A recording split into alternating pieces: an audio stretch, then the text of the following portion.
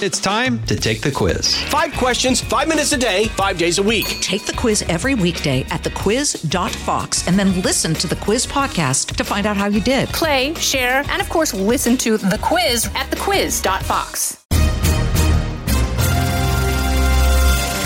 Saturday, October 14th, 2023. I'm Jared Halpern.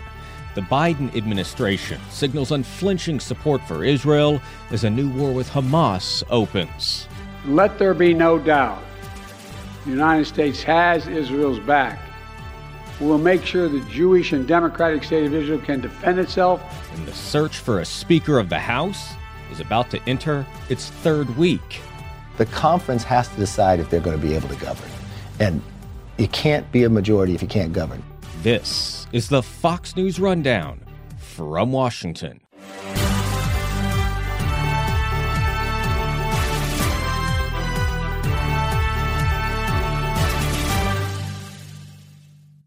For more than 2 decades, Americans have recalled where they were and what they were doing on September 11th, 2001. For millions of Israelis, they'll now never forget where they were on October 7th, 2023. One of my cousins immigrated to Israel for work reasons. It was his first or second week here. And he woke me up early in the morning. I think it was about 7:30 Saturday morning. Told me that they are shooting missiles from Gaza and should wake up and check out the situation because this is all new to him. And we were pretty much... I got used to the fact that we were getting bombed on a daily basis for the past 20 years. I told him that it's probably nothing big and you should go back to sleep because it's Saturday morning. But then we turned the TV on and we pretty much understood very quickly what we're dealing with. That's Sinai Murad. Ariel Borkas lives in Tel Aviv. Saturday morning at 6 or 6:15, 6:30, I woke up to the sirens in Tel Aviv. I was very confused. I thought I was dreaming, but I obviously got up and went into our bomb shelter, which is in our apartment. It was then that I, realized my boyfriend bikes, and he went out at 5 a.m. biking, and I didn't know in which direction he went. I don't know where he was. And the sirens kept going and I had a massive panic attack. He wasn't answering. I didn't know where he was, where he was. He then sent me a video that he was okay, but he was out, on the highway, looking for cover, out. And throughout that time, we started being made aware that there's terrorists that have infiltrated. And so everyone obviously started being very stressed and very worried. And he couldn't find his way back. He was closer to the Jerusalem area around the Trun. And it was just, everyone was trying to figure out what is happening. Taxis weren't, going and bombs kept going off. So no one wanted to move, but the Iron Dome doesn't fully, work well in that area where he was. And so it was just a very scary situation. And I think that I was just trying to make sure that he comes home safe. President Biden sent Secretary of State Antony Blinken and Defense Secretary Lloyd Austin to Israel, and the administration is vowing unwavering support, the president saying this week. Let there be no doubt. The United States has Israel's back. We will make sure the Jewish and democratic state of Israel can defend itself today, tomorrow, as we always have. It's as simple as that. The president called the Hamas attacks sheer evil and a slaughter of innocent men, women, and children. There are moments in this life, and I mean this literally, when the pure, unadulterated evil is unleashed on this world. The people of Israel lived through one such moment this weekend. Among the dead are more than 24 American citizens. Many others remain unaccounted for, and the National Security Team believes at least some are hostages in Gaza. I asked Sinai and Ariel about the U.S. response so far, with President Biden's words. Israel is strong enough in order to defeat this enemy. But we need the world to back us up, basically. We need support in terms of things like you guys are doing in exposing the true face of our enemy and what we're dealing with. We can do it. Love will win. I think that first and foremost, I really would like to thank President Biden, because I think that was one of the best speeches I've ever heard. And the entire nation agrees with that. We're extremely, extremely grateful that President Biden really says it how it is and, condemns Hamas for being, a terrorist organization, and understands the severity of, if people are going to make it smaller or are going to make excuses for what is happening, it's going to happen again and again, and not only in Israel, also in the United States. When we see their charter, we know exactly what they stand for. We know exactly what they want to achieve. And every single country that doesn't see it for what it is, unfortunately, is going to have to suffer at a later time. In the days since those attacks on Saturday and the horrific images of murdered young people and kidnapped concert-goers, Israel has begun striking Hamas targets in Gaza, a near-constant bombardment. That, too, is leaving hundreds of civilians dead. Fox's Trey Yinks has been fearlessly reporting from the Israel-Gaza border, describing the pain and loss on both ends of the conflict. We do have some new reporting from inside the Gaza Strip. We are learning from a diplomatic source that Hamas, the group in control of Gaza, is preventing Palestinian civilians from leaving their homes whenever the Israelis warn them about an upcoming airstrike. They have a way to alert civilians so they can get out of the building. And according to our diplomatic source, that it's been confirmed on the ground in Gaza City, a second source telling us that Hamas is preventing these civilians from leaving. Secretary of State Antony Blinken addressed that in remarks this week in Qatar. We've discussed with the Israelis, urged the Israelis to use every possible precaution to avoid harm to civilians. It's also important to remember the fundamental issue that makes this so complicated. As I said again a moment ago, Hamas uses civilians as human shields. It puts them in places where they will be in danger. It puts them in places where they're used, in effect, to try to protect Hamas officials or their equipment or infrastructure. Civilians, of course, should not be the target of military operations. They are not the target of Israeli operations. They are very deliberately the target of Hamas's action. Reuters has confirmed a journalist documenting the fighting in Lebanon near the Israeli border was killed by an Israeli strike. A White House spokesperson told reporters President Biden's prayers are with the family of the videographer killed, noting the incredibly dangerous work journalists are doing to cover the war. Before ending my conversations with Sinai and Ariel, I asked both how they see this ending and what the future holds. I think that first and foremost, people, how do I say this? Israelis want to live in peace and quiet. That's what we want. We want Palestinians to be able to live in peace and quiet, but we're also educated on the matter and know that as long as Hamas is there, that won't happen. And so the people of Israel, and I mean, I can't speak to everyone, but I can say that the big majority is not only angry with what has happened, but wants Hamas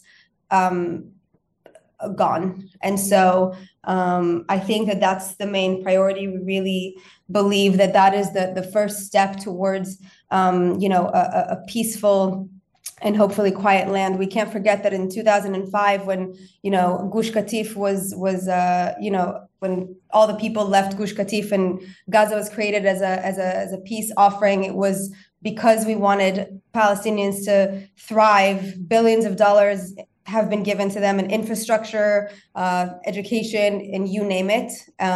If this money and these resources would have gone to a government that actually cares about their citizens, then they would have had a new Dubai. And that's what I wish for them. Just it can't be at the expense of someone else. As somebody who covers politics here in the United States, I have done a lot of reporting on the divisions in Israel over the judicial reform bill. It's been a big topic of discussion with President Biden. He has spoken with Prime Minister Netanyahu and President Herzog. I get the sense that that is not anything that anybody's talking about for the foreseeable future in Israel. The political dynamic in your country, it seems to me, has changed over the last 4 or 5 days. Very true. I live in Tel Aviv, where protests are usual things. Protests happen every week, large, big ones, with tens of thousands. Not anymore. All of our disagreements, we put them to the side and gather all together to beat Hamas. That's the situation that we're facing right now. There's no room for any political disagreements. It's either us or them, the terror organization that we're facing. The most important thing, our main focus is making sure that the victims have the support that they need and that the hostages will be freed as soon as possible. We all work together tirelessly, from helping soldiers with gear to donations to victims. There's so many different initiatives going on, from warm food to packaging, donations. The whole country is working overtime to make sure that everyone is taken care of. And whether it's Israeli Arabs, Christians, Jews, everyone has been coming together and realizing that at the end of the day, our enemy, it doesn't care if it's a Jew or if it's, an Arab or a Christian, they bomb the houses of everyone. So we really have come together, and it's been making me very, very emotional and very proud to be Israeli, to see to what extent we have come together. You mentioned your boyfriend making it back. I know that they've had a massive call up of reservists. Your friends, family starting to deploy? A lot of my friends have been called up.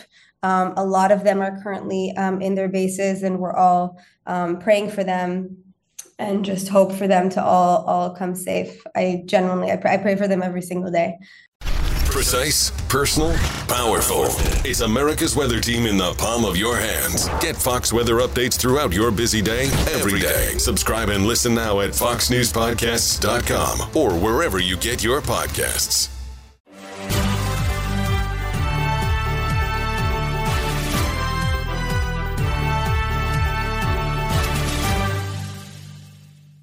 Questions about who the next Speaker of the House will be can be answered with that shrugging emoji. It's just really, really unclear who the slim Republican majority will rally around after ousting former Speaker Kevin McCarthy during that historic vote on October 4th, a week and a half ago. We have to come together for the country. But I never came here for a title, and it's much bigger than me, and it's much bigger than anybody else, and nobody's going to use me as an excuse to hold back our ability to get the House opened again. That is House Republican leader Steve Scalise, who won a vote among House Republican members this week to be their nominee for Speaker. But as the week went on, it was clear he was not going to secure the 217 votes on the House floor when everyone votes, and so he dropped out. And attention moved to Jim Jordan, the Ohio Republican who has gained favor with former President Trump for his role as Judiciary Committee chairman. I think I can unite the conference. I think I can go tell the country what we're doing and why it matters to them, and we'll talk about that. But after a vote late Friday, he too is short of 217. And some Republicans, still bitter over how McCarthy was ousted, are looking for alternatives. Look, if you listen to Kevin McCarthy's words, he said he doesn't want to be nominated, but he's also said he was willing to abide by the will of the conference. It's time for the conference to draft Kevin McCarthy. That is Florida Republican Carlos Jimenez urging essentially a redo from this month's vote that ended in the removal of McCarthy as Speaker. Georgia Republican Austin Scott announced his Speaker bid, surprising many, but still winning only dozens of votes in the divided GOP conference. As for McCarthy, he has endorsed Scalise and has supported Jordan to replace him. The conference has to decide if they're going to be able to govern. And you can't be a majority if you can't govern. And if you're going to allow 8 members, 4% of the conference to dictate what 96, you're not going to be a majority. So again, that shoulder-shrugging emoji comes to mind about what's next and how long this stalemate, preventing the House from doing much of anything, will continue. Fox News senior congressional correspondent Chet Pergram has been in the halls of Congress hearing from members with some more colorful descriptions than emojis. I'll give you two stories here. There was one member who came out of the GOP meeting and indicated that this whole process, this entire quagmire they're in, is a, quote, blank show. The other thing that happened is that, and I won't tell you who it was, but there was a very senior member here on the Republican side who came out of the meeting crying. I've never seen that here on Capitol Hill. I've never seen the House in a stasis like this. That doesn't mean that they're not going to get there and elect a speaker, but there are such raw nerves on both sides. But the Republicans are just throttling one another. They're upset about the process. They're upset at the group that kicked out Kevin McCarthy a few weeks ago. They're upset the fact that they just can't elect a speaker with this narrow majority, the idea they can't get together. There's a lot of recriminations and backstabbing and backbiting. It's bad. And this is where you talk to somebody like Jim Jordan who says, I can be a uniter, or Steve Scalise who can be a uniter. We heard this when they kept, stumbling to try to, even bring up a bill a few weeks ago to fund the Pentagon. And they kept saying, we're more unified than we ever have been before. Baloney. They're not. And it's playing out in real time in front of us. Well, I appreciate you saying baloney. We can put that on the podcast. Maybe not some of the descriptions that other House Republicans have given you. But listen, this presents some real concerns from a national security standpoint, from a function of government standpoint. We're now entering our almost third week without a Speaker of the House. Mm-hmm. There is a war raging now between Israel and Hamas in Gaza. There are concerns that it could widen into the region. Is any of that putting pressure on Republicans to move forward and get somebody in place here? It is. And I reported that last weekend, that this was a perilous time for the House not having somebody in place because they couldn't even adopt a resolution that would pass with probably close to 415 members of the House, give or take, to condemn Hamas and applaud Israel and stand by Israel. You can't even do that without a speaker. Mm-hmm. And that's where there's been some talk about maybe empowering Patrick McHenry, who is the Speaker pro tem. Should he, just kind of run the House, maybe, invest him in this somehow? A lot of members think that's a bad precedent. There's been talk about maybe developing a coalition speaker. There was kind of a wink and a nod by Hakeem Jeffries, the Democratic leader, just a couple of days ago, hinting that maybe that's what they should do. Maybe there would be a block of Democrats who could team with, a block of Republicans. That's pretty remarkable in that sense. But just because if you elect a speaker, it doesn't mean that you put out all these fires. I said this on the air the other day, that there was the year that England had 3 kings. And so just because you elect a speaker now, granted, we're starting to get a little bit late in the year here, but you get the idea that maybe this doesn't turn out too hot, and by January or February or something, they move on to somebody else. Because English the promises... Yes, exactly. Exactly. And that's kind of what we're dealing with here as a parliamentary system. This was a vote of no confidence in Kevin McCarthy to oust him in the first place.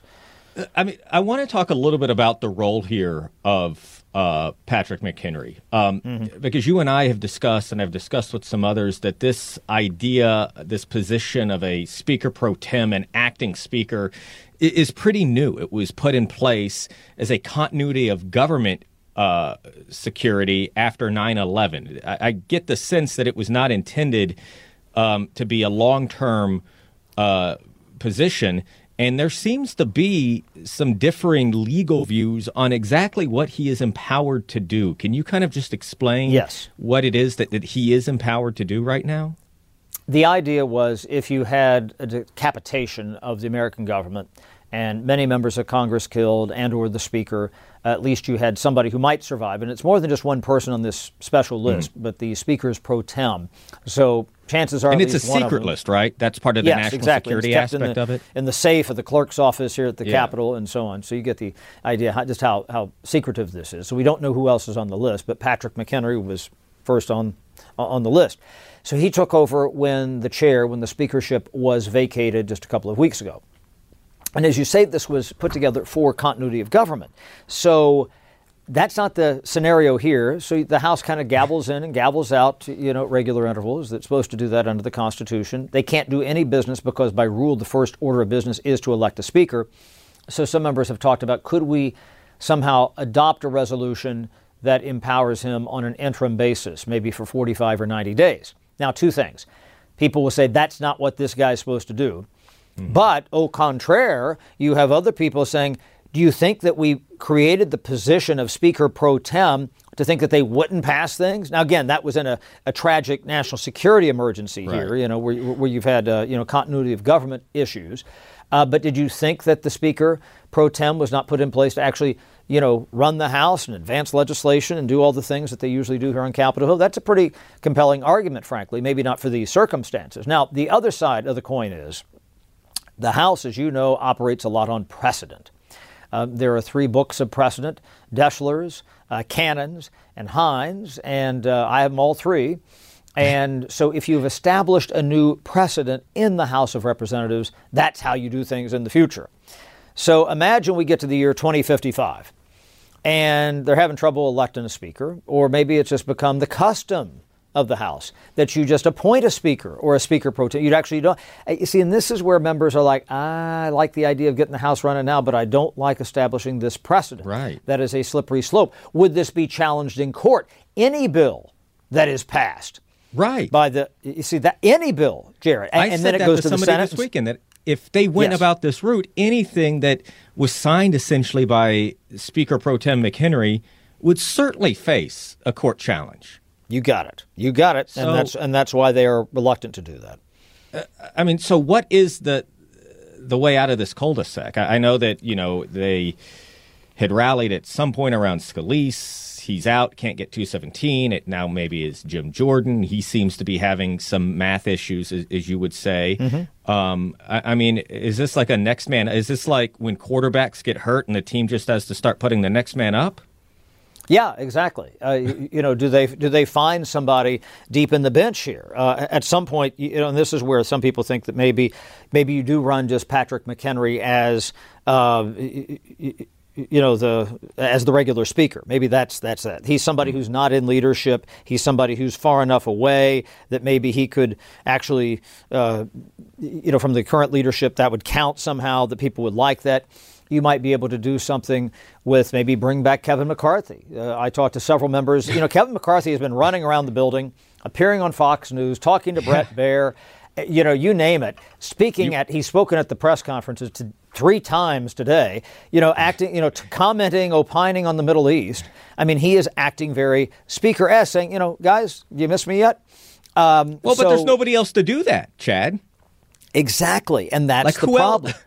Unless, okay, and you don't know, maybe there's a name, to use your analogy, maybe there's a Brock Purdy out there. The guy who was the last in the draft, Mr. Irrelevant, is now the quarterback of the House of Representatives for the San Francisco 49ers and has been very good and very talented. Yes, but that's how these things go. And Jared, I always talk about who gets into leadership. And I've talked about this many times. It is not partisan politics. It is particle politics. Right. Who is elected into leadership in both the House and Senate, and leadership in both bodies is at the subatomic political level. You can't see. So just a couple of days ago, it was thought that it was going to be Steve Scalise, then Jim Jordan. Did the Democrats somehow stumble into getting the speakership here? I don't know. And I can give you chapter and verse of how, like Bob Livingston, who was a Republican representative from Louisiana, who had been picked in late 1998, had an affair, had a sex scandal, and then they picked Denny Hastert to be the speaker. Mm-hmm. You had a situation in the Senate where one of my favorite leadership stories of all time was in 1994. Republicans got the Senate, and you had Ben Nighthorse Campbell, who was a Democrat at the time. George Mitchell had been the Democratic leader and was retiring. He was the majority leader. Democrats lost the Senate. And so he switched parties. So Ben Nighthorse Campbell was a Native American senator from Colorado. He voted in the Democratic caucus election in the fall of 1994. So then Republicans take over in 95. Now, Republicans had the majority there. And then he switched parties. But the 2 people who ran to succeed George Mitchell were Christopher Dodd, who was a senator from Connecticut at the time, and Tom Daschle from South Dakota. Now, you've never heard of Leader Dodd. You have heard of Leader Daschle. Mm-hmm. Tom Daschle won by one vote, Jared. Now, who do you think Ben Nighthorse Campbell voted for in the Democratic caucus before he switched parties? The man who represents the Sioux Nation in South Dakota or a Connecticut Yankee? Game, set, match right there. Particle politics. Yeah. So we might have a Brock Purdy here in Congress before this is all over. But the reality is they have to get this figured. I mean, there is not a scenario in which this lasts for weeks or months, is there? We tend to think that it not. But again, you never know. I think that if push comes to shove, they will start to say, all right, we've got to figure this out. And you know, Zach Nunn, who's a Republican representative from Iowa the other day, he said, I'm for anybody who can just get the House running. I mean, it's that. I mean, they are that kind of desperate. I will finish with this. What happens to the 8 Republicans who voted to oust Kevin McCarthy? What does their future look like in the GOP conference once this is over? Yeah, well, they get a lot of shade, first of all. They're probably not going to get a lot of help on their amendments and bills and everything else. This is why Nancy Mace from South Carolina was parading around the building wearing a scarlet letter like Hester Prynne. I saw that. In the building. And Kevin McCarthy has a pretty good war chest. He's still a very deep fundraiser for the GOP. And he has, made no bones about his antipathy for her and called her out by name, and also for Gates and a couple others. And I bet dollars to donuts that he works like the devil to make sure that they lose their primaries. And they elect somebody who, from his perspective, is somebody who's more reasonable. So this is going to have some ripple effects moving forward. This is going to be a long sort of family issue that the House Republicans are going to have to work you just don't through, fix it by after electing they the get the speaker selected. That's right. Yeah. Well, Chad, I look forward to reading your rules of Congress when it's published soon. Until then, have a good weekend. Pergram's precedence. That's right. There you go. All right. Thanks, Chad. Tomorrow on the Fox News Rundown from Washington, what impact will the war between Israel and Hamas play in U.S. elections? Foreign policy is already dividing Republican candidates. Ryan Schmelz chats with Republican strategist Colin Reed about where the party is headed and what polls tell us about voters' concerns abroad. And former FBI investigator Bill Daley also joins Ryan for a conversation about threats facing the U.S. homeland from the Middle East, the Far East, and the southern border. Until then, thanks for listening. I'm Jared Halpern. This is the Fox News Rundown from Washington.